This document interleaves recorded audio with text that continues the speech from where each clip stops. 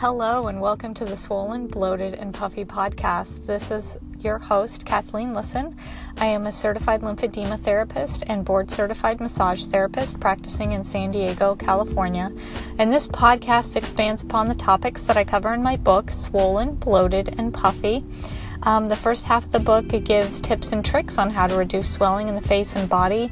And the second half of the book focuses on research-proven ways we can balance our immune system and lower our stress.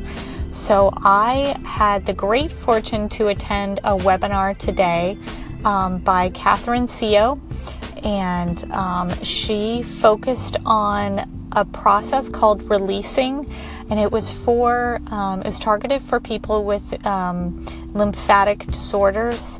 So it'd be lymphedema and lipedema and other lymphatic disorders. So a small group of us got together on this webinar, and we learned about the technique of releasing, which really it was stunning in its simplicity, but like so many things that are simply explained, it's the nuance of how difficult it is to follow that makes it so valuable and so powerful when we can get it right.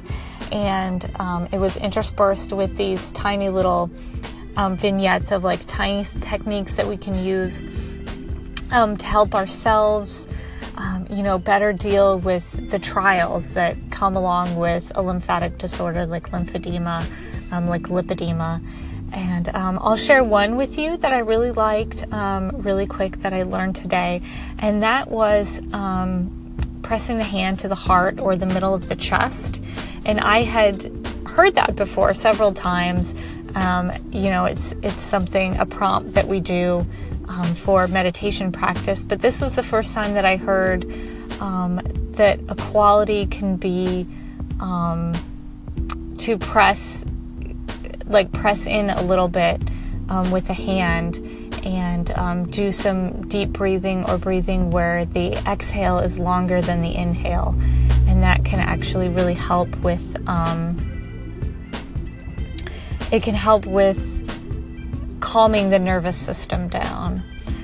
So I listened. This was really self-care day for me. So I went for a time in the ocean and watched the waves and went on my long run. And I also listened to a podcast, which actually, now that I remember, that part about the touching the heart was from the podcast, and I will put the link to the podcast. But it was a very interesting interview about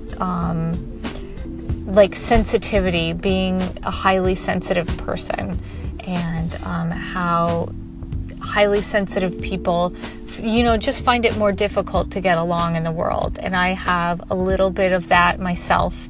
I'm definitely much better than some people who have really high sensitivity. But it's kind of like our senses are enhanced. We tend to feel things much more. We have more mirror neurons. So when we see someone suffering, we feel those same feelings of them suffering because of our mirror neurons. And we also tend to be the mother, take care of everyone else's needs before our own. And the self-care part is really, really hard. It's hard to get a highly sensitive person to actually commit and do the self-care. And it was funny because one of the things that was said in that podcast was, you have a choice of when to take time off and care for your body. And you can either choose to do it before you get sick or when you get sick. So it's really simple and black and white that the lack of self-care means that, when you get sick, you're just going down for the count. If you're overwhelmed in crowds and with bright lights and sounds and you get migraines, all these things are because of the high sensitivity.